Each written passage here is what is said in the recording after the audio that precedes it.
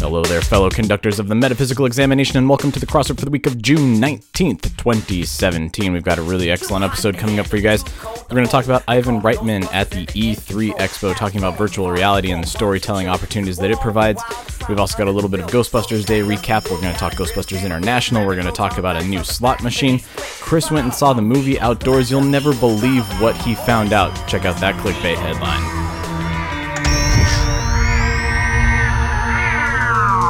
Still Playing with Toys.net presents the Ghostbusters Interdimensional Crossroad, the biggest podcast since 1909. So great. News, interviews, and commentary on everything Ghostbusters. Are you the key master? Here are your hosts, Troy Benjamin and Chris Stewart. Don't look at me. I think these people are completely nuts. Woo! Tell me about this Vanklin thing. What I saw you on Twitter doing like memes back and forth with somebody talking about Vanklin. It was like a Ghostbusters night at a baseball field, and they totally royally screwed up. What was that? Yeah, somebody posted it. I think it was on Twitter, or they said it on Facebook. I can't remember now. I think it was on Twitter. Maybe it was Twitter. Yeah. And yeah, I posted across. Let's put it this way: I'm slightly disappointed in all of us as human beings, in that of all the things I've ever posted on the Proton Charging page, charity events for children, group gatherings, people getting married, this was one of the biggest responses I've ever seen to a post. And that was people mad. And it goes in waves. So the first wave is people upset at it, that it appears to be it was actually a Ghostbusters night at was it Canal Park? Canal Park, which I'm not a big baseball guy. Is that a major league park? Is that a minor league park? No, that's a minor league park. Okay. And they had and they do more of these event nights than anybody else too. Yeah. Like Bill Murray's affiliated with the team, and they've done Ghostbuster days. Like they were the ones that did like the special with the jerseys, and bobbleheads and all this sort of thing. This one had a Ghostbusters night. Don't know what else they were doing, but somebody they sent in a picture of the screen because they were having the Jumbotron trivia, and the question was, who's the leader of the Ghostbusters? And it was A. Peter Vanklin. Leader of the is that true? Is he the leader of the Ghostbusters too? See, you're like the internet encapsulated, because Wave 1, that's ridiculous. Wave 2, was he the leader? Wave 3, it says A. Maybe there was a B and a C too, and this is just I'm pretty sure the pitcher who took the picture wouldn't have bothered if it was just the fake misspelling answer. Yeah. Well, I don't know. I mean, it's the minor league games, too. It's like when I worked at a minor league hockey team when I lived in Ohio. And again, I worked at a minor league hockey team. I was like a freshman in college. It was probably some kid who was doing the Jumbotron. But the other thing they forgot, too, is, so in your head, it was like, who's the leader of the Ghostbusters? A. Peter Vanklin. B. Peter Vempman. C. Peter Venkman. It's like, what? No. Like, what? Huh? like it was obviously Peter Vanklin. Yeah, it's obviously Peter Vanklin. Yeah. I like the people who came in. It was like, what was it? Roy Stonth. Roy Stonth. What was it? Egan Spangler. Spingler? It'd be like Spingler. Yeah. And somebody, what was it? Winston Zedlord was my favorite. That's funny. And really, now I'll be disappointed if somebody doesn't show up in really cheesy looking half-assed costume, and every name tag is like Vanklin, Stauntz, Spangler, and all the Zedlord. Bad misspellings. But yeah, no, that was, like I said, I've never, in a 24-hour period, I've never seen that kind of response. Well, hey, I mean, Eric, Dan, if you guys are listening, those have to be cleared names for the IDW comics too. So if you ever need some Bizarro characters, I'm sure they're fair game. The Bizarro Universe Ghostbusters. Yeah, that's Me funny. am afraid of Ghost.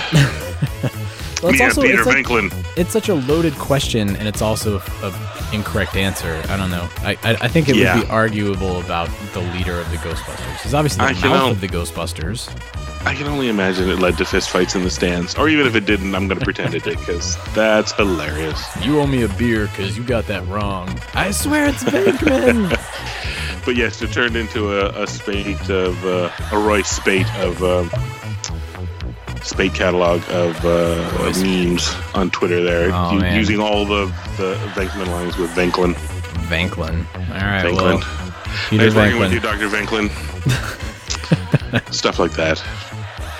Pete Venklin's the guy who can get things done. Venklin just sounds, it's such like a used car salesman name. I mean, I guess it wasn't Egon was a... It's more like a game show host. Well, yeah, you're right. It's more like a... I'm That's your the host. game Peter Venklin. Well, we'll give them the benefit of the doubt. Again, they're not super nerds that do hour-long Ghostbusters podcasts. No. Nobody can be. And weirdly enough, these are odd names. Like they're comedy names. Let's put it. They were chosen for their hilarious array of consonants and vowels that they pop as funny names. Yeah. And look at, Stance. How many times is Stance misspelled? Yeah. You know, either they drop the Spangler. T, they add let's an be S. fair. Egon has been called Egon Spangler so many times over the years because nobody distinguishes. Yeah. Spangler. Yeah. Not to be confused with his official brother, Elon Spangler. He's still fighting out there for us on Earth Day. For Earth Day, he's losing, but he's fighting the good fight. He's trying. He really likes Paris. But we'll give him the benefit of the doubt. Everybody can't be perfect. I'm a terrible speller, so I can't throw stones at those guys. I'm awful. I thought it was just an amusing photo, and it turned out it was the end of the GD world. So well, yeah, you can never predict those. I thought we had a pretty friendly conversation last week, and a couple people out there on a certain website said that we sounded salty and butthurt, which I was like, what? We did? Oh, all right. I didn't even notice that. So that's all right. I thought it was fine.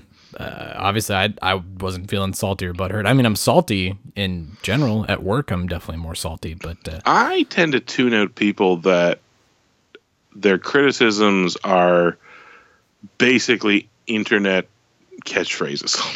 So, yeah, this is true. Pretty butthurt and salty. I'm like, gotcha. Go on. Yeah. Well, anyway, please tell me again. Describe to me what you think of me from all those things you saw on Reddit. Salty and butthurt. That's how I'd... Salty and butthurt. Yeah. But hey, let's do some salty and butthurt news. Egon, Peter, I have some news from the world of Gozer. I got some pretty cool stuff cooking up over here if you want to turn your head. Multiplanar Kirlian emanation. Yeah, well, here's your next month's cover of GQ. Check out the aura on this sucker. Sounds like a popcorn brand. Delicious. More butthurt? Yes, please. It's extra. That's fine. There's too much butthurt on my popcorn. Get napkins if you're going to get butthurt on the popcorn. Ew. That sounds so gross. Hey, let's talk about Ivan's comments about the future of Ghostbusters. That's what we really discussed last week. And it carried on well past our conversation, as it should. You know, we're talking about the future, where things are headed. Ernie Hudson threw a tweet out there because Yahoo had an article that retweeted their entire live stream, and he said, what do you guys think? Is this the future of Ghostbusters? And I saw a lot of people had a resounding, oh my god, yes, that would be great. I'd love to see everything come together and then venture off to other places and see that international spin on things. So seems like the overwhelming majority, for the most part, of people are okay with going down this path. Was that your sort of interpretation of the past week, Chris? All of this, you know, we got past all of Dan Aykroyd's comments, and then we moved on to the Ghostbusters Day live stream, and it seems like everybody's got a pretty optimistic viewpoint. Yeah, I think that's because most people just want to see more Ghostbusters stuff, frankly. Yeah. So, I mean, that's why we're fans. Yeah, and a small percentage of them that assume that after the last movie, you know, it might be a while before we see more. So to hear Ivan Reitman talking about doing more, yeah, exciting. Yeah, exactly. But what the worst that happens is we get more Ghostbusters. Sounds great, you know. So I don't know. I can't. It's funny every time I read about Ghostbusters International, and some of the headlines even said Ghostbusters International.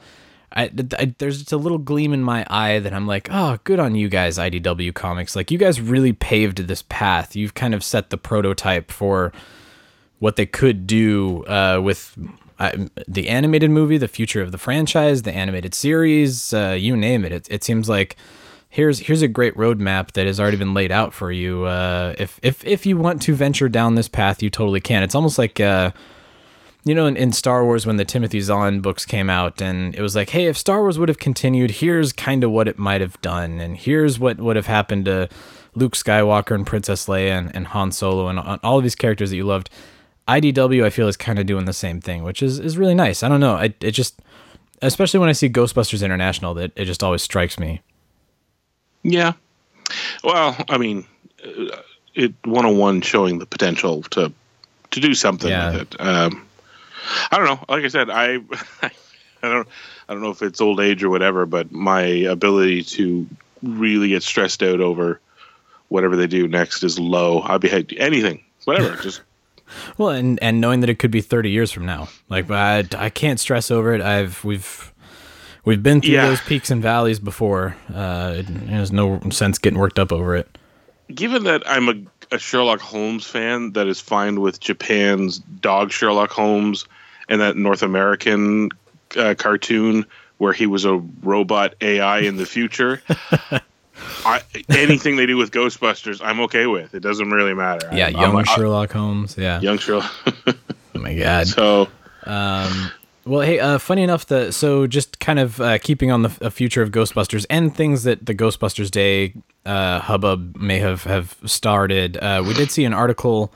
Was it in the Boston Globe? It was in one of the Boston papers.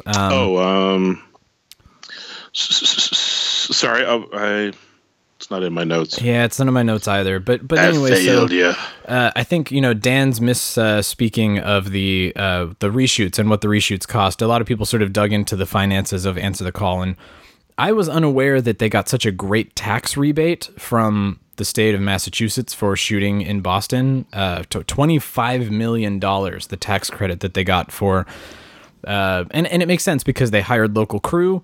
They used local facilities. I'm sure that they were providing a lot of the local businesses with all of the, you know, the crew members that are there. So they're putting people up in hotels and restaurants and all of that sort of thing. Those tax incentives really do make a whole lot of sense. But $25 million, wow, that's an Answer the Call reshoot, according to Mr. Aykroyd. That's a lot of money. That's a pretty good chunk of change. Yeah. Well, I mean, again, it's one of these things where a number pops up and then everybody's got an opinion. And at the end of the day, we know very little about the particulars of this number. It did mention payroll is a big thing. Yeah. A lot of tax incentives are all about payroll. I'm trying to remember what else the article mentioned that it was drawing back from. But even then, we don't know what that percentage is. Like, yeah. Well, and I'm still fuzzy. Like what is the percentage? But also, like, how did that work? Sometimes these tax rebates come to them after production is wrapped. Sometimes it comes to them just for committing to film there, so it goes toward their production budget. So if it was a $140 million movie, they just factor in that $25 million into the 140 as if it's part of their budget. In this case, well, I don't. Payroll, especially, it's after the fact because you have to be able to fill out your tax paperwork and point to it and say, prove that's how much we spent on payroll. There it is. This is what we're cross our hearts, hope to die, filing with the IRS. Right. Yeah. You fill out the paperwork and all that for the state of Massachusetts, and they give you back whatever the percentage is. Yeah. Now, 25 million can't be, well, boy, see, at a certain point, I'm pretty sure it probably doesn't cover the stars. No, yeah. It's probably for the below the line people. It's everybody, that works, lives and is hired from the state. But even then, 25 million is huge because, I mean, even if it was like 100% clawback, That's not $25 million. I Right. can't imagine. So yeah, I don't know. I'm assuming another one must have come from the this, because remember, we were impressed that they had basically set up their effects shooting at that what was it, the airfield or the abandoned base? It was the airport that they had converted into like sound stages and things like that. Yeah. Yeah. So at a certain point, that might have been part of it too. So yeah, they put the money into state these may have- facilities and yeah. So the $25 million might, for example, include the state paid for $4 million worth of refurbishing. It's not their studio. It's not Sony's studio. Yeah. But they got first crack at it, and it was brought up to speed by the state. Maybe that's part of the $25 million. Definitely something for. Well, and then everybody that helped get that built and set up, and that you probably get. Who knows? Like I said. We're now entering the same territory that we ran into when we knew this was the budget and this is what it grossed worldwide. What does that mean? At a certain point, we don't know. Yeah. And I think that's the good news, too, about the movie. I mean, despite whatever opinions people may have toward the film itself, it did set up some good infrastructure for Boston for future filming. Much like the Marvel films have done out in Atlanta. They've got beautiful sound stages and all of these facilities now, and maybe Ghostbusters sort of helped that out, and the Boston film community is better for it too. Yeah, the article it seemed slightly amazed because overall Massachusetts had paid $61 million in these incentive credits. And this was in the wake of, I guess, the governor was gonna axe it. Oh, interesting. There was a pushback to keep it, and they kept it, and then all these, including Ghostbusters, all these productions showed up, but to the tune of $61 million, and then they were like, $25 million of which was for Ghostbusters. Whoa. And I'm sitting there going, yeah, that's kind of high, but again, we're looking at things like, well, think of the profile that Boston had as a shooting location in that 1 year alone, just from Ghostbusters. Yeah. How much of that word went out that, Boston is open for business when it comes to filming. All those people then that were trained and hired that are still there and trained and hired, and you know what I mean? So at the end of the day, I always see those things as the state spent $61 million investing in an industry. And at which point I stop and go, that's a drop in the bucket compared to a lot of industries. So and that's why a lot of and I think you guys are experiencing it in Vancouver too, but that's why a lot of the film jobs are leaving places like Los Angeles and Vancouver is because, there's better tax incentives in Albuquerque, New Mexico, or Denver, Colorado, or, there's... Yeah, or Romania, or Georgia, Prague, or... But and the thing is at the end of the day, every single place that does these incentives then hits the same wall where after a few years, the government goes, how much did we pay in, these tax credits? And then they try and cut it, and then it turns into, why am I hearing from all these constituents that have no jobs?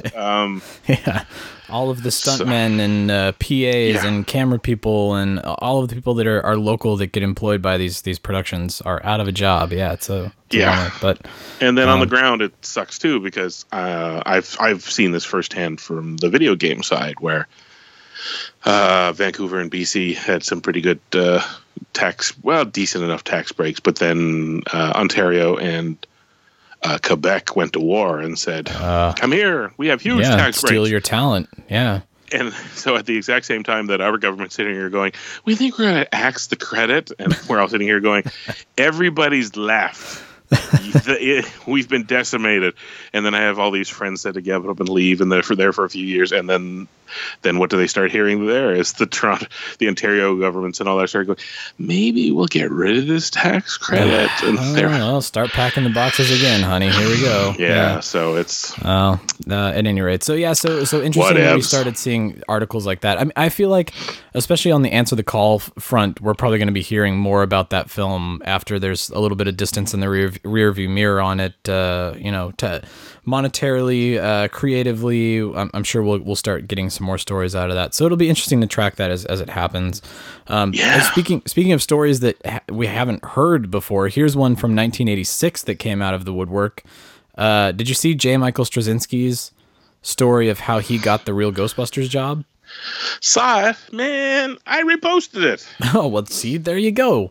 You obviously read it, and it's God, I did not know that, and I don't think that's on the DVDs either, right? That's not in the documentaries that I'm aware of. No, not the documentary, and I don't believe it's ever come up.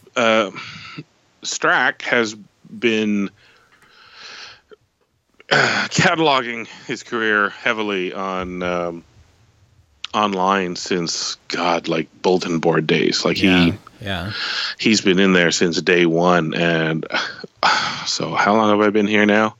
20 years. So I remember even prior to that, 95, 90, something. Over 2 decades ago, I remember, when I was still at university, scouring the message boards, looking for posts he made talking about real Ghostbusters, just so I had, I could see what he was talking about. And that was some of the earliest ones where he talked about, they wanted to give Janine round glasses because kids were afraid of angles. So I left. But yeah, this is the first time that I can recall that he ever talked about how he got the job. So and interesting in the sense that he was under the impression that he was getting fired from the job that he was on previous. But so 2 things came out of that. There was that he thought he was getting fired, but instead was getting the job that everybody in the animation business wanted at that point. He even goes so far as to say, he knew every animation writer in town was pitching to get on that show and not having much success. But then also, I wasn't aware at how overwhelmed the 2 showrunners, Chuck Melville and Len. Oh shoot, I'm blanking on his. What was his partner's name? I'm gonna have to pull the article up. But anyway, so that they were overwhelmed by this, the fact that they had to do the network episodes and the syndicated episodes at the same time. Which that they do allude to in the documentaries that are on the Time Life set. But yeah, I mean, you're a couple of story editors, and you have to put together 70 some scripts for an entire season.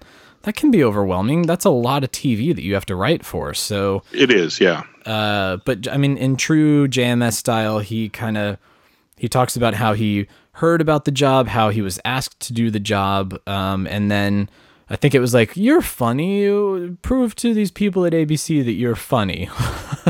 How do you do that? How do you prove yourself in that type of an audition? But sorry, I'm distracted because I'm trying to find their names and it's driving me crazy. Oh, the story editors, Len Jansen, that was it. Len Jansen and Chuck Menville. So, they were completely overwhelmed by the fact that they had to do a total of 78 episodes for that first season, that first run that they did, which is a lot. And a lot of those are up on Netflix now if you want to watch them. But it's crazy. I mean, it's one of those right place at the right time Hollywood stories that, I think if he would have pitched, if he would have written a spec, if he would have wanted it, if he would have gone after it, he probably wouldn't have gotten the job. But here he kind of just went to go turn in his pages after the holiday hiatus on his other show, and it sort of landed in his lap. It was pretty funny. Yeah, he's fairly prolific when it comes to writing. I remember looking at his wiki just the other day, sort of thing, and because he came up again listening to our pals at the Monster Party podcast, because they were interviewing Walter Koenig. And he got to talking about his time on Babylon 5, which, of course, was another Strack show. Yeah. And he got to talking about, how he... all these things, like he was a friend of Harlan Ellison, and Harlan Ellison had some sort of sci-fi anthology show. And then when he left hosting it, J. Michael Straczynski took over. And I'm like, I haven't heard of this. What? So I'm on Wiki, and it's just... I'm trying to find something specific to this one show, and it's lost in the sea of. Then he was on Jake and the Fat Man, and then he was on Murder, She Wrote, and then he, then he was doing animation and Jason the Wheeled Warriors, and then he did. I'm like, oh my, jeez, he just writes all the time. Yeah, I mean, prolific guy. And then the other thing that kind of came out of this is he's really, like you said, he's being very retrospective. He's waxing nostalgic about his career. So he also mentions all of the people that he brought in to write with him to handle these, whatever he said, 30 some hours of Ghostbusters that he created. And he mentions names like, I don't know, it was like Michael Reeves and, Michael Reeves, David Gerald, Linda Wolverton, just all of these like top flight writers now that, you know, some have won Oscars and some have written their own shows like Battlestar Galactica and things like that. It's pretty crazy. I mean, look at what Real Ghostbusters has brought us all these years later. It's fun to watch. Yeah. What did he say? 78 episodes was what he was initially charged with overseeing. That's crazy. That's a lot, man. So go check it out. It's on his Facebook page only. I think it's on the Fans of J. Michael Straczynski page. It's called Fans of, but it's his. But it's him. Yeah, it's actually him. And because it's got a copyright from him at the end. So yeah, go check that out. It's a lot of fun. Hopefully, again, a lot of stories out there that we haven't heard, which is always, it's very welcome. You know, here we are, we're on a podcast that's 100 plus episodes in, and obviously we have stuff to talk about. So the people that actually worked on all of these things must have so much more to say that hopefully it sees the light of day. So let's see. Ivan Reitman was at the E3 Expo this past week. That was unexpected. It kind of popped up on our radar maybe like 2 or 3 days before the actual live stream happened, which was actually today as we're recording this. So did you get a chance to watch it at all, Chris?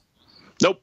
Oh, okay. Well, I know it was on, but it was happening right in the middle of the day. And it was a professionals panel at E3, obviously. So it was a round table. It was 45 minutes. It was a lot of people talking about video games and VR. And it's right up your alley, man. You actually should give it a good watch because they do talk about the video game industry and the sort of path that it's heading down as well.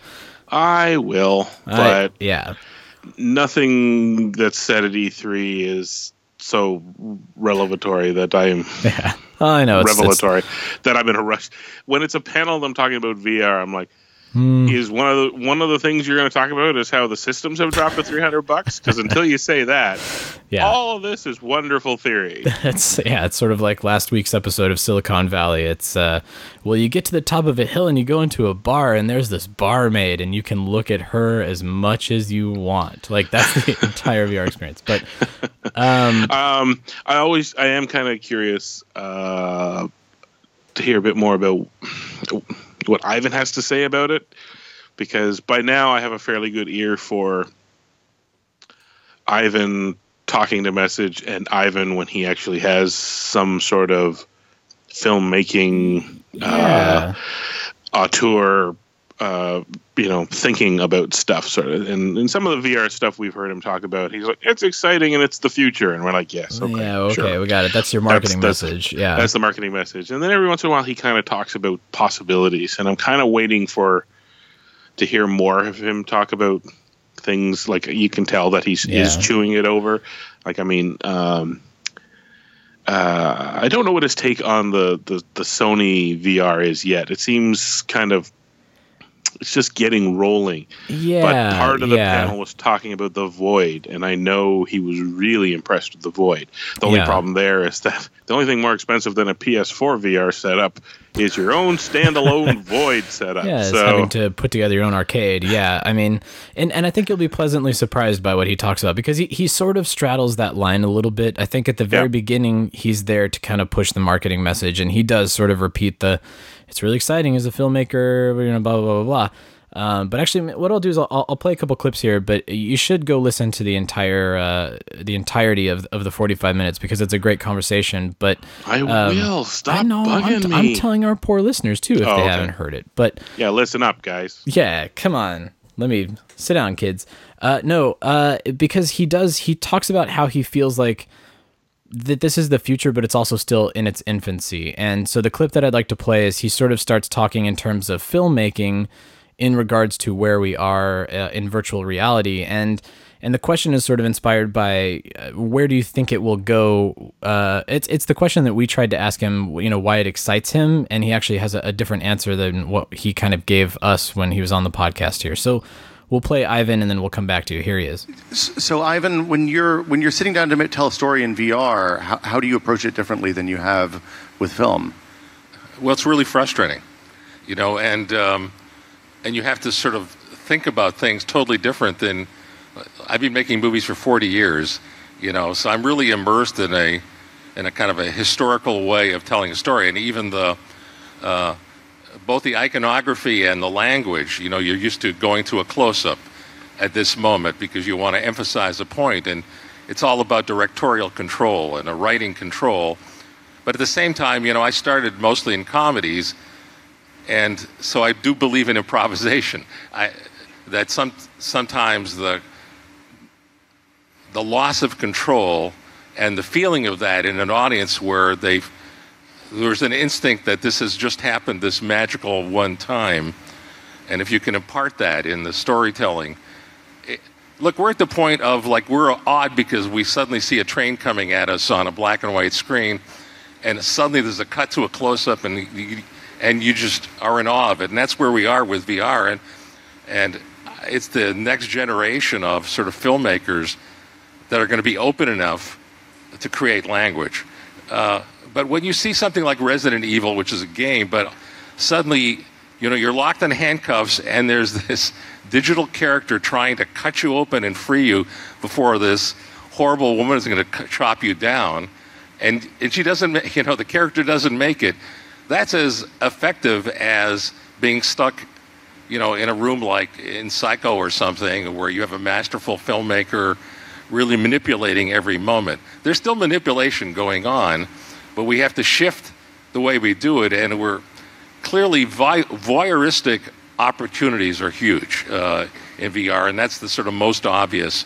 And that's why I think kind of horror-based storytelling seems to be so popular. And, of course, the action stuff because of the gaming aspect of it. But finding sort of ways to tell different kinds of genres will be really interesting.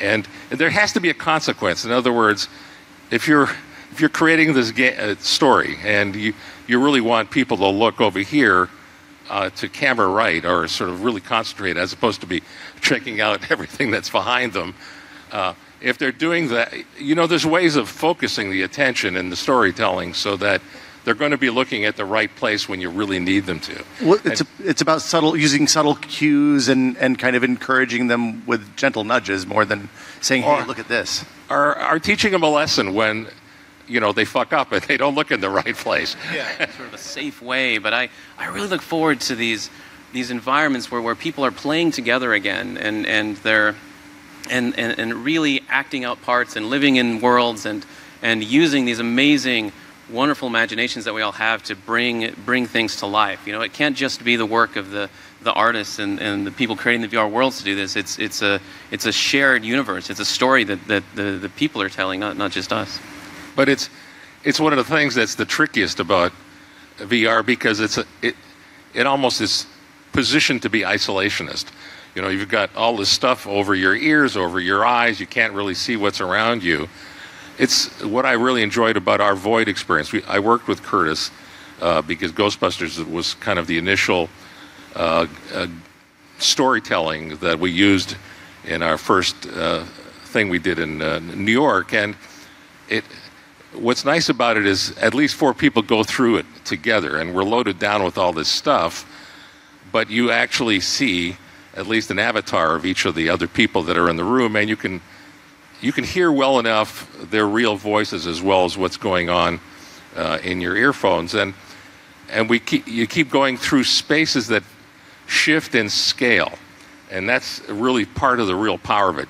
You're actually in New York. It's in Madame Tussauds of all places, and it doesn't seem like a very large place, but you take an elevator up someplace with a little ghost right in front of you that you can kneel down and talk to, and it's looking right in your eyes, and it's a conversation because you've got 3 other people crowded in to this elevator with you, and suddenly you have a ghost creature, right there with you. There's wonderful things going on when you get to share that kind of thing, and you step out of it, and now you're on a cityscape overlooking all of Manhattan, and there's flying creatures coming at you, and you're your intelligence tells you, well, I'm in this building somewhere on 42nd Street, and now I'm, in this whole other situation, so the suspension of disbelief, comes really easily. I love to ask people what they demo when somebody comes over and says, "Hey, I want to see VR." What do you show people for the first time? Ivan, let's. I don't have VR at home. Oh no! Oh, this is a Sorry, dead question. Everybody. You're talking to the oldest guy on the panel right here. My son has always been a gamer and has everything, and it was really wonderful to sort of experience it through him. But when I started to get involved with The Void because of the Ghostbusters connection, for me, what really hit me was the psychological power of it. And I think the first thing that, not being a gamer, sort of shooting things down, even though there's a lot of shooting in Ghostbusters in the Void experience, it's just being in these rooms, is being out, really getting involved in that sort of deep way. I know I'm speaking very simplistically, but I do think that's where the power is. And if you could tell a story that is really experiential, that sort of moves us, that it would move you if you watch it in a standard film, I think the depth of involvement from the person experiencing it will be exponentially higher. To me, as a storyteller, lifelong, that's the interesting part. And the great challenge is what are those new rules? It's what you're saying, I think is really smart, which is some stories really aren't meant to be told in VR, and you're just taking advantage of a gimmick. Then it really does become a gimmick. But when you get lost into something where, like you were saying, I got to take the headset off, this is way too hard for me right now, well, that's an extraordinary moment for you as a viewer, and it's a really addictive. So, yeah, I think there's extraordinary storytelling, but we're just figuring that out now. Do you think Great Train Robbery, or are we to Citizen Kane yet? No, we're nowhere near Citizen Kane. Okay. I think much closer to the train robbery. So yeah, I mean, it's that's just a little taste, Chris. That's a little taste of what you can hear on there. But yeah, it's even though it's very high tech, it's very low tech at the same time. I get what he's trying to say. Like, people haven't quite figured out how to harness this for horror and action, and for actually gaming, it makes a lot of sense. But for storytelling, people are still trying to figure out the best approach to this, which is interesting. It's funny because when he mentioned like it was kind of in its infancy, I immediately thought to myself, we got to be pretty close to busting out of it though, and then I started thinking about, how long was the quote unquote infancy of cinema, and then basically just as long as that fired through my brain, he's off talking about the train. I'm like, yeah, see, he's thinking about it too. Well, so. Yeah, I mean, it's 60 years from the advent of the Magic Lantern to Star Wars. You got a little time in between there while people try to figure things out and figure out how to trick your brain and get you involved. Yeah. So how do you count it? Because motion picture first major jump was dropping in sound, which is in the 20s, right? That was like 29. Second was then color, I'd say. No, it's moving away from the staged framing. Oh, so Citizen Kane, or even like Universal Monsters start to put angles in there and all that. Moving the camera around. Yeah. So once the visual language started to change, color, to be honest, is kind of minor, right? It's kind of like saying 3D-ish. Yeah. Well, it's kind of like claiming that the guy who does photorealistic color oils is a real artist, but that guy who works in graphite pen is not. It's like no, they're both basically there, just two different approaches to the same medium and tool set and all that. So it makes it more realistic, obviously, because unless you're colorblind, you don't see it in black and white. Jeez. Just saying. All right. Color definitely. There's black and white is a light thing, whereas color adds in not just light, but now there's. But I see that as like a relatively minor step forward compared to, like I said, taking the camera off its stand and moving it around on angles and all. That was a real things like the Steadicam. I'd say that the Steadicam is a huge addition to that, or. CG. Fine, Troy. CG. What's the steady cam of VR then? Like, my analogy is about to fall apart if you don't let me simplify it a bit. Oh, okay. Yeah. We're moving because think about it. How long has VR been around, right? Like, God, it's an 80s. We first ran into it as an 80s trope, right? Like Lawnmower Man. Yeah, exactly. The age when and it'll kill us all. I'm like, you're really stretching if you think VR is going to kill us all. The polygon pterodactyls are going to kill us all. Yeah. So that's a 30-year run now, 30 some odd. Like, that's longer than it took to go from, as you said, Magic Lantern to sound. So, boy, I don't know. Still I said, the main thing right now is that the home systems can push a lot of environment around when, previously the best we had was Virtual Boy and stuff. Yeah. Like, it was really limited. Yeah. If you're going to do a VR experience, screen resolution was horrible, and it was at an arcade. Like, it was a special. I pay $5 to, and they had to augment it by, they put you in a chair. The chair would move a bit, and they'd run you through an environment where, here's a pine tree. Quick, spritz them with some pine scent. Now you're going by the water. Quick, hit them with some mist. I was like, so we are at that point. The trouble is that it's pricey. So the thing that comes next, and this is the problem, is that these systems will never be allowed to age to a price point where everybody jumps on board. By about the time that you'd think the price would be dropping, all of these companies will be going, and here's the next system. Yeah, and its price point is exactly the same as it was. Yeah. So, I don't know. So, we'll see. We'll see. I'm always curious to see what people have to say, and I'm always excited to see what people are working on. I don't know. It's like VR has to hit the Nintendo, the first generation Nintendos and all that, or the whatever the price point was on the PlayStation 2. Like, there was a magic mixing of what the machines could push versus the price you had to pay. And the PlayStation 2 it was like $199. People adopted it pretty easily. Yeah, I know everybody loves the first PlayStation, like their Saturns, all the Nintendo systems that came before, but it cannot be overstated how much of a global phenomenon the PlayStation 2 was. Yeah. And we're kind of waiting for that, whatever, PlayStation 5 point or whatever to. Like, and this is the thing, like, this might be the thing that cracks it through, is that Sony, rather than huffing and puffing and figuring out how they're going to make that jump to the processing to 5, maybe their whole trick is to hit that midpoint and go, we've done a PlayStation 4.5, and the size has come down, price has come down. And VR is comes as part of the whole thing, and then I don't know. That's kind of what it feels like they're doing, right? Like the Xbox One X is basically just an incremental improvement over the last one, and the PlayStation, PS4 Pro or whatever it's called, is just an incremental step up. And the Xbox One is everybody going, can I have Kinect back? So, please. Yeah, exactly. But whatever. It'll be interesting. And I do like, if you do listen to the whole thing, they do talk about Bridge Crew and a few other examples in terms of, like, look, it's basically virtual LARPing. It's basically you're just immersed in this environment and you get to live in it. And there's no game aspect. There's no storytelling aspect. It's just you existing in this environment. And maybe that's where it's going to go.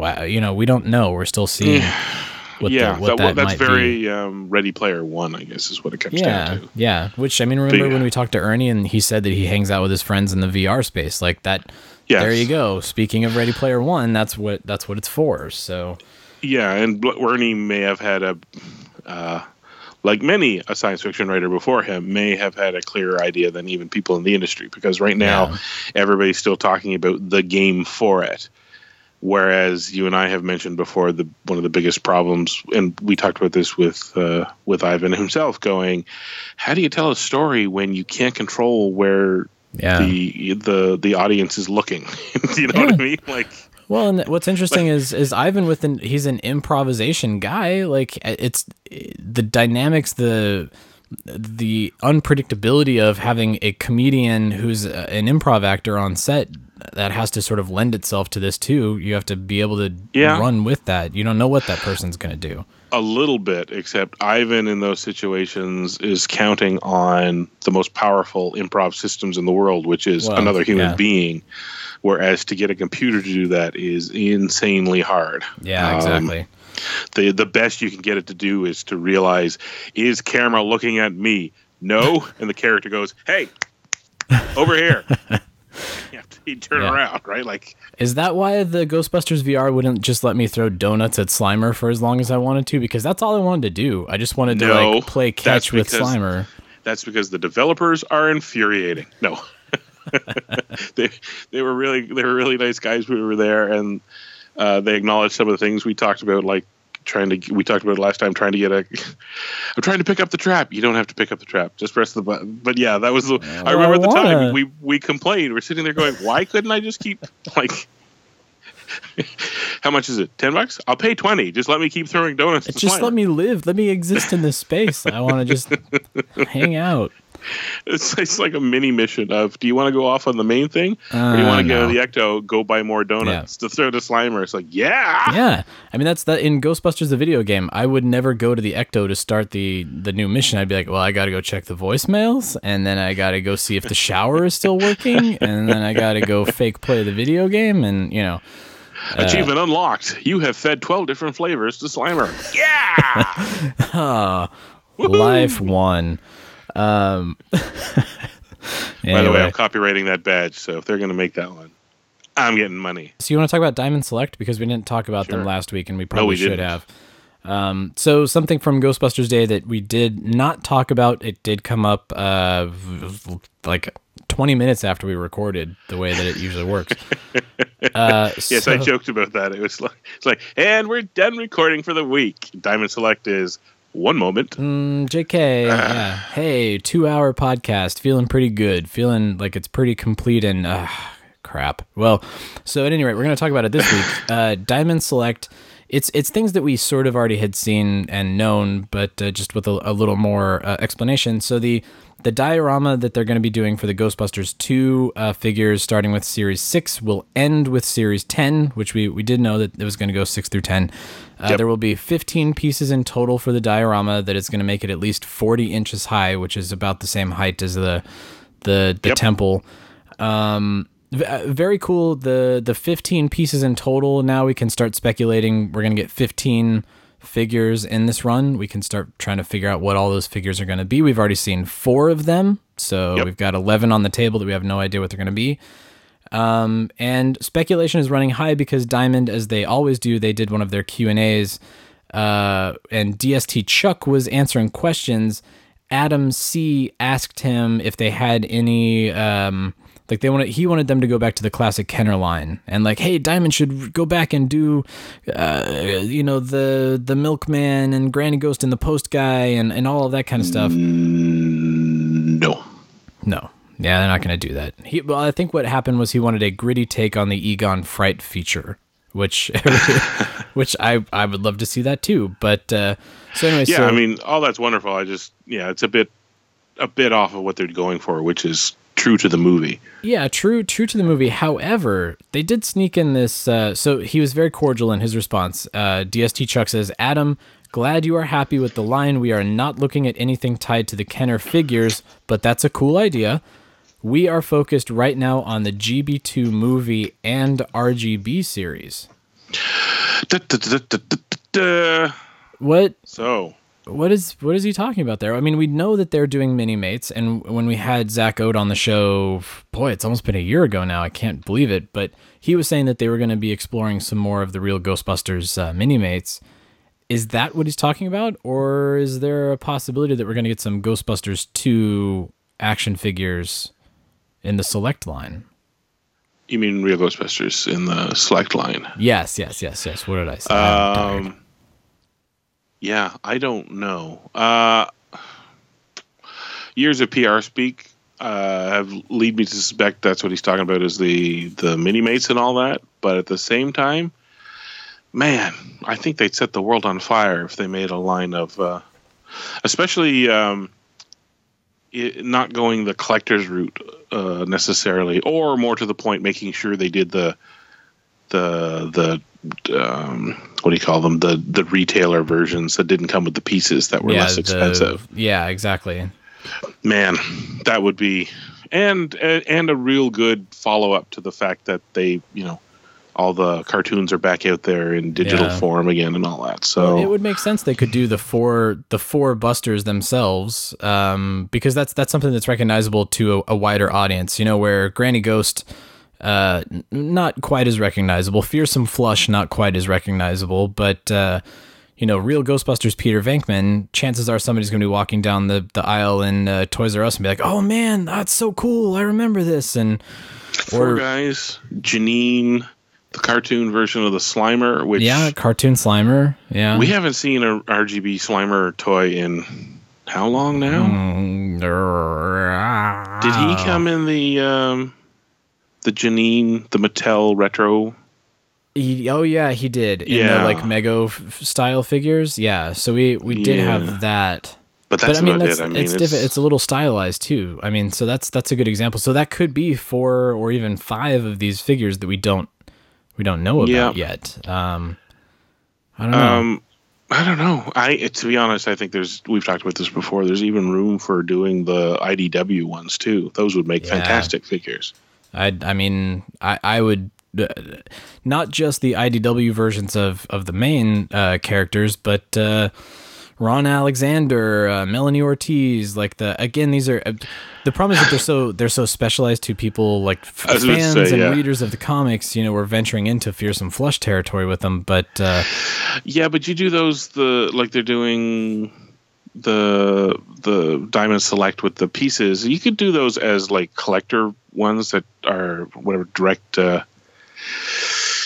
sales, direct market or whatever, direct market, and then just put the ones people would recognize again out into Toys R Us. Get the best of both worlds, because it doesn't matter if it has the Ghostbusters logo and says Peter Venkman and has Dan's style, even his stylized design. Everybody would immediately go right, Egon, Winston. I get it. No, that's fine. I get it, and they may not know immediately that it's from the comics, but yeah, you're right. Oh, that's a cool stylized figure. I like that.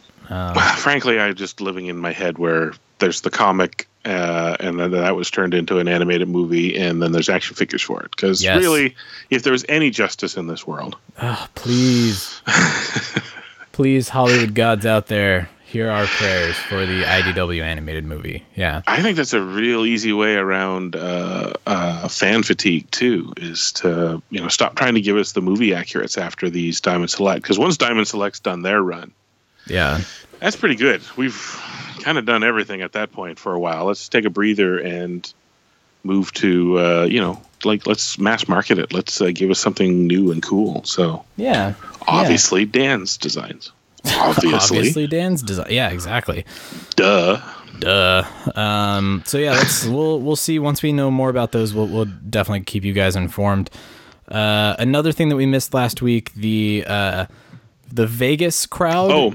Sorry, we should back up. The one thing we never touched on with the Diamond Select is, because this is the one thing I noticed, there was a vocal number of people complaining about it. The pieces for the build the first floor of the fire hall, and a lot of people were complaining that just the first floor. And it's like, how big do these boxes going to be? Yeah. So yeah.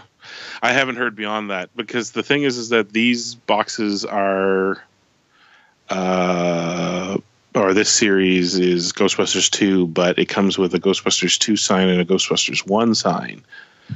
I'm kind of wondering then if they do a third series, even if it's RGB, hey, Fire Hall, maybe you can do the upper floor.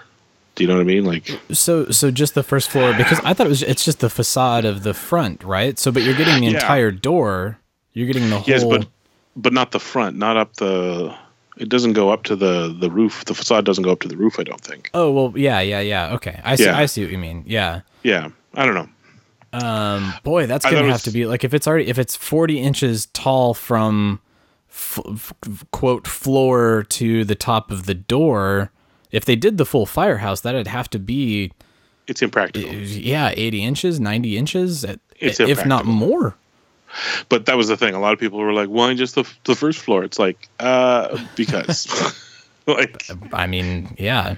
What is 80 inches? Like a foot taller than you or I? Like, I'm super tall. I don't know what you're talking about. I'm Shut like up. 6 feet something. 60 inches is 5 feet. Okay, so 60 inches is one Robin Shelby. Then 80 would be. I don't know how tall Robin Shelby is. I want to see the scale chart now because that's what Diamond Select put out there on their social media. Like, I want to see the like. So here's one Troy, one Robin Shelby, and one 6-inch Ray compared to what the. That's right. It's I mean, yeah, it would have to be it would big. be like floor to ceiling. To be in scale, it would have to be pretty ridiculous. But so 40 inches, the facade of the first floor is 40 inches. That's I mean, they made it look like because the you're telling the temple, me it's two-thirds of a Robin Shelby. That's pretty insane. impressive. That is pretty impressive. We love you, Robin. She is a scientific, international scientific measurement. Yes, many people are that. on metric. We are on Shelby. So if you could please refine your measurements and get back to us with your data, that would be fantastic. Part of the old imperial scale. A foot, a stone, a farthing, a Shelby. A Shelby, yeah. There you go. Adopt it. And I don't know if Robin listens to the show, but if you hit her up with that, she's going to be like, what are you guys talking about? I have no idea. Nobody snitch. Yeah, it's just between us. Just between us. So let's talk about these slot machines because I hadn't heard about this until you brought it up. It was one of those things that snuck under the radar on Ghostbusters Day. Again, a 0 hour thing. Everybody had their announcements kind of during peak hours, and then at like 7, 8 o'clock at night, while you and I are recording, is actually when this news broke. But so the same folks that have done the original Ghostbusters themed slot machine, IGT, they're going to release an Answer the Call themed slot machine into Vegas. And I'm sure it's going to have the same sort of, the graphics, the movie clips, the sound effects. We don't know a whole lot of details. I know for the Ghostbusters, the original Ghostbusters slot machine, they recorded some new dialogue, which Ernie Hudson has said that he sat for a day and recorded like, good job, and that kind of stuff for people to inspire them to continue spending money. Yeah.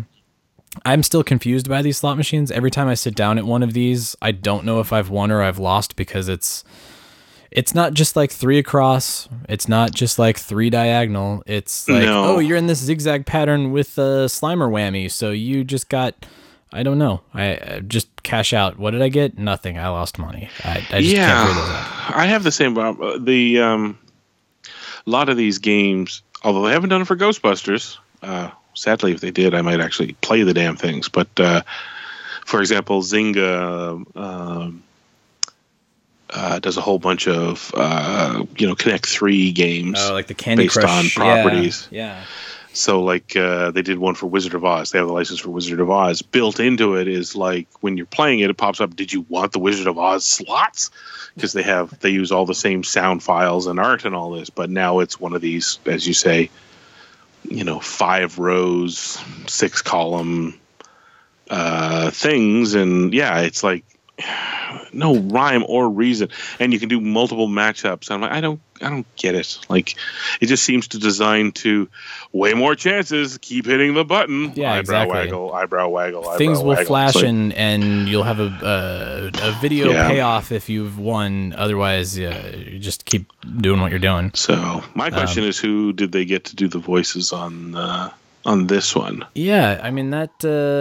I'm hoping that you've got Holtzman, so you're sitting there with your complimentary cocktail, and she's screaming weird things in your ear while you're pushing the button in Vegas. But hit the jackpot. What? Yeah. I don't know. It'll be interesting to see See how they do that, if they'll be stylized too, because the original Ghostbusters is pretty, movie accurate. They got all of the likeness rights to everybody, so we'll see if they did the same thing for this one as well. But again, what are they called? IGT, International Gaming Technology. Yeah, IGT. You need an IDW Ghostbusters slot machine. I'm just saying. Yeah, I'd play that. Next to Wheel of Fortune, Wizard of Oz, Alien. Here's the IDW. Wizard of Oz, Alien. What is this? Tell me more. Oh, it's fantastic. So Pat Sajak starts saying that he's got this thing in his chest, and he lays down on the wheel. No, we don't go there. We represent the Colonial Marines, the Colonial Marines, the Colonial Marines. We represent the Colonial Marines. Here's your very own pulse rifle. I don't know how the song goes, but I liked it. That was pretty good for on the spot. Thank you. I enjoyed that. Hey, so there's two more things on the rundown. The first one we can kind of breeze past, I think. It's a Crystal Head Vodka contest. Where you can ride across Canada if you are a Canadian resident. It is only open to Canadian residents as far as I've seen, but all you have to do is post on social media, Facebook or Instagram, with the hashtag #HeadAcrossCanada with a photo of Crystal Head Vodka, and they will put you up care of Crystal Head Vodka. If you win, onto a train, you'll get to see the countryside. I'm sure all expenses will be paid. It'll be a lovely journey that Dan Aykroyd will probably not be on, unfortunately. It's funny, they kind of... They trick you with the photo in their little blurb on the website. It's like Dan on the railway with the Crystal Head Vodka skull, but that's just a promo photo. He's not going to show up. He's not going to ride across the country with you on a train. As cool it's a long as that trip. would be. It's a long trip. It's a long trip. So. A very beautiful trip, though. Yeah, exactly. I haven't done good romantic trip for two people. Yeah. I haven't done the cross country one, but I've done from here to Jasper in Alberta. Yeah. And it is gorgeous going through the mountains. So yeah. And that's just one province to the other. So yeah, once you keep trekking the prairies and the I think it'll take you wherever you want. So get on that damn thing. And, exactly. And go see Canada on Crystal Head Vodka's dime. I mean, they're putting Dan up in France and Germany and all of these places now. Why can't they put you on a train across Canada? It is no you and a friend or three friends. I think. I thought it was just a trip for two. Is it a trip for two? 2 tickets? Yeah. It doesn't matter because that is, easily pushing. If it's sleeper car stuff, which it is, that's pushing $10,000. Yeah. So that is no trinket. That is a serious pretty prize. Sweet prize. So yeah, go do that if you are eligible to compete. Go enter. I think the contest ends in a couple of weeks, so you don't have much time. Do it if you're listening to this right now and you haven't done it. Go do it now. We may need to double check that because I thought I read that it went to December or something. Oh, really? I thought it was end of June, but this is how prepared we are on the show. Sorry, guys. Crystal Head Vodka is not going to send us any swag. This is the problem. We're killing their message here. I keep asking them. I just want free vodka, guys. Just give they me won't free vodka. send me any. So we'll double check that. But go enter anyway. I mean, I think it goes without saying. If you want to do this, you got to go enter right now. And I'll go. You should do it anyways. Actually, and I'm a little surprised that they're not opening it up to Americans because via rail, the Cross Canada thing is already kind of like a lot of people don't realize you can still take via rail across it. I'd be surprised that they didn't want to open it up to, hey, Americans, cheap tourism vacation board. Yeah, exactly. And I also realized I'm not wearing my glass. Oh, there is valued at approximately $10,000. So I didn't. Pretty penny. I pulled that one out of my butt, but I was right. 2 round trip. So get on. All Canadians, excluding residents of Quebec. Oh. That's what you get for refusing to come on board 100%. You could be winning prizes, but oh no, Captain Crunch has to have Captain Crush on it. So there you go. No, I I don't know why I'm being mean to Quebec. Wow. Salty and butthurt. Here we are. There will also be a weekly prize draw for 2 Crystal Head Vodka Skull shot glasses valued at approximately $10. Awesome. I'd be happy with that. I need those shot glasses, so there you go. Kicked off May 30th and will continue to December 31st, Oh, it is. meaning Okay. I'm the smarter of the two of us. Well, we already knew this. Like, this is well established. But grand prize winner will be chosen following the completion of the sweepstakes period by January 5th, 2018. oh, wow. Okay, so you got a lot of time. That's remember what I said about rushing to go do it? Don't rush. You got plenty of time. Do it anyways, because who knows? Hell, do it more than once. It may help your chances. Yeah, exactly. So go do that. Entering the contest is free and easy. Go to their website, read up on it, post to Facebook, Instagram, or Twitter. Hashtag Crystal Head Vodka and hashtag Head Across Canada. Remember to make your post public so CHV can see it. Yeah. Yep. So. Yeah, pretty easy. Easy peasy. There you go, Canadians. Go win a trip, guys. Go win a trip. Let us know when you're doing it, and all the franchises along the way can, I don't know, at the very least, stand at a rail crossing and wave at you. So that's a good point. Yeah, everybody can do like a hands across Canada kind of thing to see you on your way. All right, so we've got a couple minutes left here on the show before we jump into the final thoughts. Chris, I want to know about the outdoor screening that you went to, because you mentioned, I think it was on Twitter, that you saw a couple of things that you never really saw in the original Ghostbusters before, and that really intrigued me. What was it that was new that you noticed this time around? That happens every time I watch the movie. It's one of those things now where I don't actively watch the movie the same way you do when it's a new movie. Do you know what I mean? Like, so now, even though I'm staring right at it, part of it is just kind of humming away on automatic, which leaves part of my brain to then kind of think stupid stuff. It's like an album that you know all of the lyrics to. You can kind of just follow along. Yeah. And then, after your 18 millionth, listening to it, you're on the headphones one day and you're like, where did that trumpet come from? That's amazing. It's the same thing here. I'm watching it and I realized that Walter Peck is, what struck me is he mentions that he's part of the 3rd District. And with the Environmental Protection Agency 3rd District, which sounds perfect. It just, you're like, great, that makes perfect sense. But then I realized, like, the 53rd Precinct does not exist. Nor is he pointing on the map anywhere near anything close to a 53rd Precinct in the mayor's office. So I got that, and of course, this was an outdoor one. It was held, it was a strip mall complex, a more modern strip mall complex, and it had a courtyard, and they had set up in the courtyard, which was both lovely and distracting because it was. I'm basically sitting right next to a Papa John's watching this thing, going, "I would really kill for a piece of pizza right now." Pizza, yeah. I want pizza. It's all right, actually. I pretended it was 1989. Afterwards, I bought one of their slices, and then I went immediately across the street to McDonald's and bought fries, and pretended that they were still making McPizza. So, McPizza. Man. That's how I spend my Saturdays. But anyways, I'm sitting there. It's unlike a movie theater. It's perfectly reasonable to pull out your phone. So I went looking and did a little research searching, and there's no 3rd district. They don't even call themselves districts. There's 10. What did they call them? Not sectors. I can't remember off the top of my head now.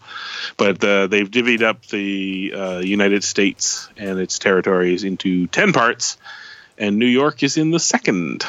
Huh.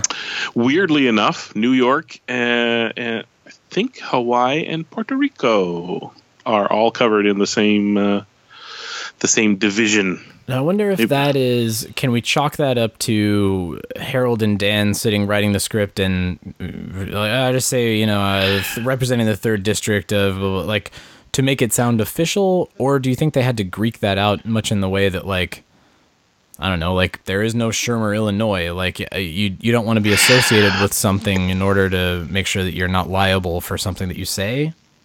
I think it's one part Dan speak. Instigated by the fact that they were writing it in 83, and even though it had been well established by the Nixon presidency, how do you find out that, like, I pulled out my phone and said EPA Well, yeah. divisions, and it went, yeah, here's Wiki. There's 10 of them. Go away.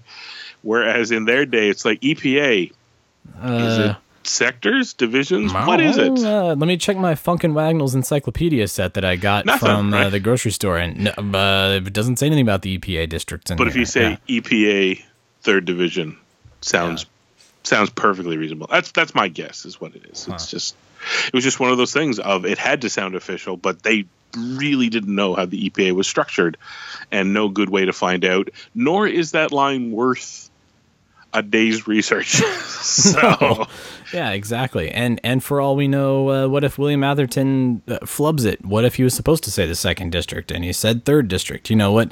Like it's one of those things that I don't know. It could be anything. It could be a variety of things. But I think it was. Was it scripted? I don't have my copy around here. We'll check it out. We'll bring it up next time. I got my Making Ghostbusters here. There you go. Flipping. Flip. Oh, Peck. Yeah, here we go. Oh, nope, that's the wrong scene. Keep going. Talk amongst yourselves while I read the entire script here for Ghostbusters. Here, you do that, and what I'm going to do is I'm going to reach over here, and I'm going to grab a book at random, and I'm just going to do Foley of you flipping pages here. Just keep going.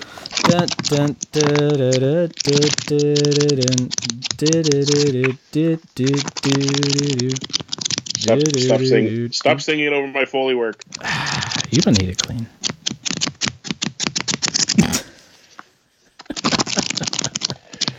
How big is this book? It's pretty big. Tell me you found it. Well, I'm reading through the scene, and I don't see it. Oh, because he says in at least in the Making Ghostbusters version, Venkman says, "Can I help you?" Peck says, "I'm Walter Peck. I represent the Environmental Protection Agency." Oh, 3rd District. Yeah, environment. Okay. It's in the script. 3rd District. Great. How's it going? Huh. Now, is Making Ghostbusters a transcript?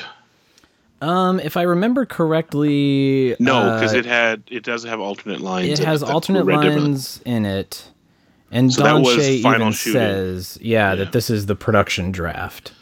All right, so that was Atherton was not improvising; he literally just read Dan speak. It says it is the final shooting script dated 7th of October 1983, being published in this volume. Yeah. Which is basically when they started shooting in New York. Yeah, so dialogue, improvisation, deletions, justification. Yeah, so I mean, there's a whole forward at the beginning of Making Ghostbusters to tell you that. Guys, Making Ghostbusters, I know it is incredibly ridiculously hard to find and very expensive. It's one of the best books. Like, if you are a fan and you're listening to this podcast and you don't have Making Ghostbusters, put it on your birthday, Christmas, holiday wish list and make sure that somebody gets it for you, because it's awesome. Yeah. Even if you buy off of Amazon where you're buying a used copy, it doesn't matter how beat up this book is, because it's not a book you're going to necessarily collect. It's one you're going to want to read anyways. So don't worry about getting a pristine copy or whatever. I think these days you can pick it up for as low as $75, and for the love of God, try to avoid paying more than $200 for it. Yeah, don't pay that much for it. But if you've ever said to yourself, "Is a book worth $200?" This is on the short list as a Ghostbusters fan. One. And I know that there are places that have scans of it out there. We won't mention them on the air, but you can seek that out if you don't have a copy or you can't afford a copy. Go give it a read. But so that's cool, man. I'm glad you're getting out to the outdoor screenings. I hope everybody else out there listening is able to at least catch one this summer. What does that mean? Glad to hear you're getting out there, buddy. Yeah, thanks. Yeah, thanks a lot, I feel you're sick, and I worry about you. No, I'm not. I'm not currently sick. I'm fine. Actually, it was quite nice, and the Ghostbusters of British Columbia were all but a few people were there, so that was lovely. Nice, good group event. Excellent. Yeah, Peter Push brought his Ectomobile out, which is always a good draw. He has a real swanky black Ectomobile that is always a crowd pleaser. And the guys were all there. Lots of kids, really excited. Get their pictures taken with the with Ghostbusters. And like I said, I dreamed a little dream of McPizza. I was going to say, and you ended the day with McPizza, and that's all I really miss matters, McPizza. The pizza was exactly what you would imagine McDonald's making pizza like. It was not like the freshest, most Italiana pizza you can imagine, but there was just something beautiful about it and a side of fries that just married so well. And then they killed it because McDonald's was like, it takes too long, because you can only make pizza so fast. Well, and yeah. They didn't like it. I was like, and they had many other, there's all these special McDonald's franchises coming around now, like fancy restaurant ones and limited menu ones and ones with beer licenses and all that. I'm going to open up a McDonald's pizzeria. McPizza, just McPizza, just nothing but McPizza. McPizza. No, that's not true. You can get stuff that marries well with. So you get your McPizza of various sizes, both personal and larger. Fries, the drinks, the desserts, and maybe none of the burgers, but maybe McNuggets, maybe. Maybe. Why am I thinking this out on air? I don't know. I don't know. I'll change the topic quick. But yes, and what was most beautiful about it is, like I said, I have now well lost count how many times I've seen this movie, and there's still little things to pick out of it. So yeah, go check them out and look for things. If you spot something in the movie that you never noticed before, we want to hear from you guys, because that's I think that's been the prevailing theme of this episode, is stuff that we didn't know before. Which is always fun. So hit up the voicemail and tell us if you see something. Don't wait another minute. Pick up your phone and call the professionals. Go Stoppers! I'm sorry, we'll do it again. We want to hear from you. Leave us a voicemail on our call-in line at 470-242-4742. That's 4702-GBHQIC. We also have a Facebook page. You do? And Twitter accounts. Brent is dead. No kidding. Just give me the address. Search Facebook for The Ghostbusters Interdimensional Cross Trip. On Twitter, look for Troy at Ghostbusters HQ and Chris at Proton Charger. What the hell are you doing? If you like what you hear, please take a moment to give us a review on iTunes. Be sure to recommend us to your friends. That makes good sense. Don't wait another minute. Pick up your phone and call the professionals. Once again, our call-in line is 4702-GBHQIC. That ought to do it. Thanks very much, Ray.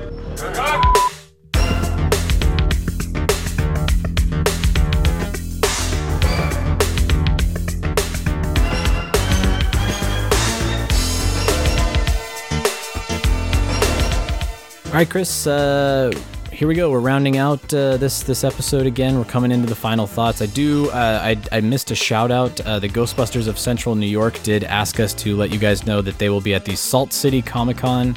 They're raising some money for charity. They're raising money for the Upstate Galsano Children's Hospital. So go visit their booth, Salt City Comic Con 2017. It's coming up. It's right around the corner. Looks to me like it is actually this week. Oh my goodness, I'm glad that I got this out there. So June 24th, 25th, go check them weekend out. Yeah. But final thoughts? You got anything for this episode?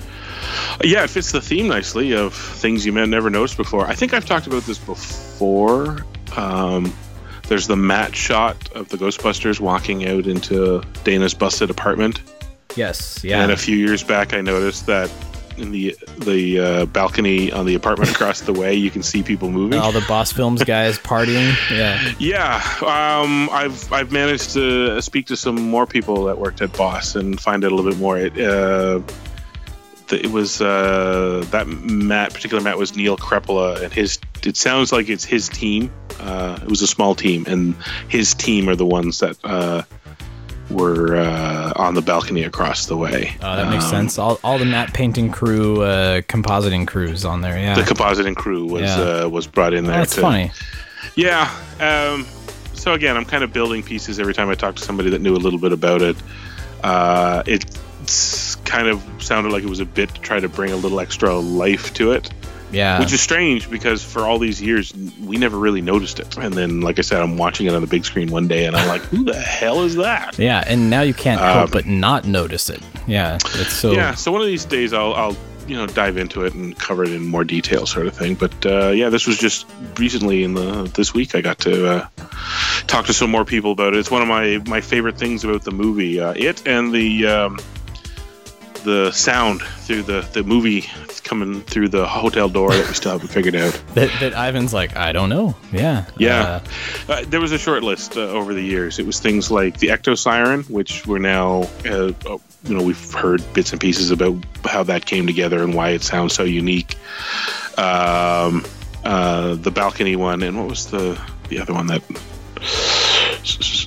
Oh, and the movie sound leaking through the door. I wonder if these little mysteries, like a Bob Burns or like somebody who just knows those films inside and out. I wonder if somebody like that would know. Like if they just heard that little clip and they're like, "Oh yeah, that's Unknown maybe. World or whatever." Yeah, that's a real good point. Actually, that's a real good one. Actually, that's Gilbert Gottfried's podcast. That's one we should posit to them.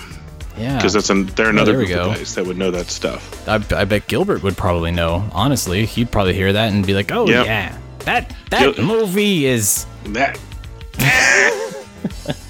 I was explaining. I had to tweet at Frank Santopadre, his partner, going, you know how they say that just the act of smiling, even if you force yourself to it, it activates all the triggers in your brain to make you feel better, like a little bit of serotonin. I was like, it's even better if you imitate Gilbert when he's really genuinely laughing, because he has his ha ha ha ha, but if you get him going, it turns into he turns into the Joker. Like he turns into what's his name from 66 Batman? Cesar Romero. Yeah. Oh man. Well, and he does it. That's what made me think of it. Was his Bob Burns podcast where they're talking about Milton Berle, as he likes to ask every guest about Milton Berle, and things which we will not mention. But it got him laughing so hard that he did his cackle. Yeah. We should shout out to that particular episode, because the Bob Burns one, he talked a little bit about doing the live action Filmation's Ghostbusters. He did. Yeah, he talked about working, which was cool. Which leads to the conversation about Milton Berle. So I will tell it turns down a crass. If you're easily offended, make sure you know. Yeah, we should throw that question out to them. Probably the guys at Monster Party. Yeah, Monster Party. Those guys would probably know. Those guys might know. This is our mission statement, Chris. The Ghostbusters Interdimensional Crossrip will find out what that source audio is in that hallway, and then we can rest. Well, and then you can rest. It's a hard one. It's such a short clip, even though we can hear it quite clearly. The Hive Mind hasn't been able to figure it out. The Hive Mind has been able to hear it and come to some sort of agreement about what the lines are, but nobody knows. Can't figure it out. So we'll keep on it. Yeah. But anyways, that was my thought of the day. I was thinking again about. I'm in that period of time where I don't watch the movie constantly, but then when I do watch it, it tends to activate a bunch of stuff, and I start pondering details and things like that. Well, and these discussions, like the chats that you and I have, and then when we go out and when we hang out with the franchises, or like when we were at the trailer event and things like that, and we're talking with each other, there's everybody out there notices something different. It's cool to see everybody else's perspectives on things. Yeah, It's been a heavy week for that. I listened to another podcast, My Favorite Murder, and they were talking about a serial arsonist in LA in the 80s, and they talked about he was spotted, and I don't think he was arrested at that point, but he set a studio on the Burbank Warner's lot on fire. Whoa. And they were talking about some show that had ended up bumping off for a while, because that was the studio they were using for their show. And again, it triggered. It triggered. Oh. It Spoonerisms, kids, look it up. It triggered something in the back of my head. I seem to recall the big studio that they shot Ghostbusters. Ghostbusters was apparently, according to the internet, the more you look at it, they're like, oh yeah, it was in 18 different studios, but the main one, which I think was 15, I can't remember. Yeah, the Burbank Studios. Yeah, the Burbank Studio, the biggest one that was in LA, which was the only one that could accommodate the massive temple set. Yeah. Rooftop temple set. I believe I read somewhere that this was after Ghostbusters was done, but yeah, something else went in there and it caught fire. And again, I'm sitting there going, because they're like, I wonder what show it was. I was like, is this the Ghostbusters studio? Because this sounds familiar to me. But all they had said is that it burned down. Whereas this other podcast years later is talking about a serial arsonist in LA that I had never heard of before. Oh my God. Yeah, I didn't know that either. So it's one of those things where the nerd brain holds on to all these little facts, and every once in a while they clash together, and you get. You find another facet to it, yeah. But well, that's interesting. Now I want to go look that up because I thought that studio that they shot on the Burbank lot is still there, but it could have been rebuilt. It could have been it probably was salvaged. So I'm pretty sure it was. I think everything. I think short of studio fires back at speaking of the dawn of film, and when those things burnt down, they just built. And the nitrate in the film would just explode. Yeah. Yeah, but Shoshana, burn it down. That era, they were doing the big metal framed ones and all that. So even though they burnt out, I'm pretty sure they just stripped it down and built back up again.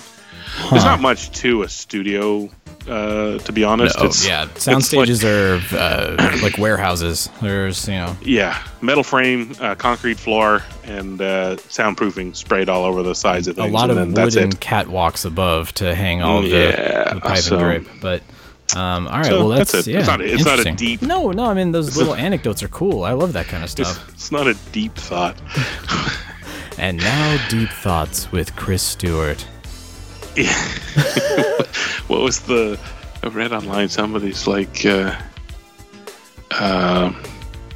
was like, it was a text talk, and somebody's like, what's one of your deepest fears? Somebody was like, that when I die, no one will remember me. And they're like, man, that's deep. For me, it was the Kool-Aid Man, but now you got me thinking like maybe that's a little ridiculous. Same thing. There's nothing deep about it, but this has come up before. This is why I'm not a prop building guy. I finally have a jumpsuit, although frankly I've lost it in the house again. It's around here somewhere. So obviously that tells you how, what kind of a cosplay person I am, which is not very much. You've lost it. I do collect, but I'm not, I'm not big on certain things. Like the real Ghostbusters is not my thing. You know what I mean? But the one thing that I do love about Ghostbusters is the first movie and just dissecting everything about it. I lose no joy in the movie itself. The more I dig into it, like uncovering stuff just brings me an even greater joy. Like, I was so thrilled the day I was like the chips that Venkman had behind him that was shot in LA, but those bag of chips the Wise chips from the East Coast, and that delighted me for months. Yeah. That the set dressers were that on point, and like I said, it's stuff that it's like good filmmaking. If they've done it right, if you don't notice it, like you just accept it as that is absolutely correct, and you never think about it, and then later I'm like going, what the hell is that anyways? Man. Well, that's super cool. I mean, that's a cool type of fandom. It's you're taking joy in the little things, man. That's what I like. That's pretty cool.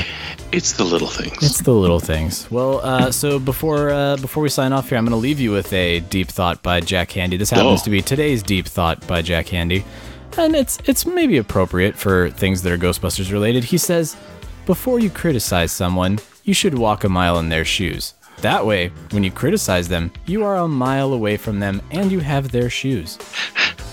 We'll leave you with that, everybody. See you next week. See you on the other side. Who you gonna call? Thanks for joining the Ghostbusters Interdimensional Crossrip. Visit us at protoncharging.com, ghostbustershq.net, and stillplayingwithtoys.net. That used to be one of my two favorite shows. You're kidding me. Oh, great. What was the other one? Bassmasters. It's a fishing show. Everything you're doing is bad. You truly scare me. I want you to know this. Next week, though, Hairless Pets. Weird.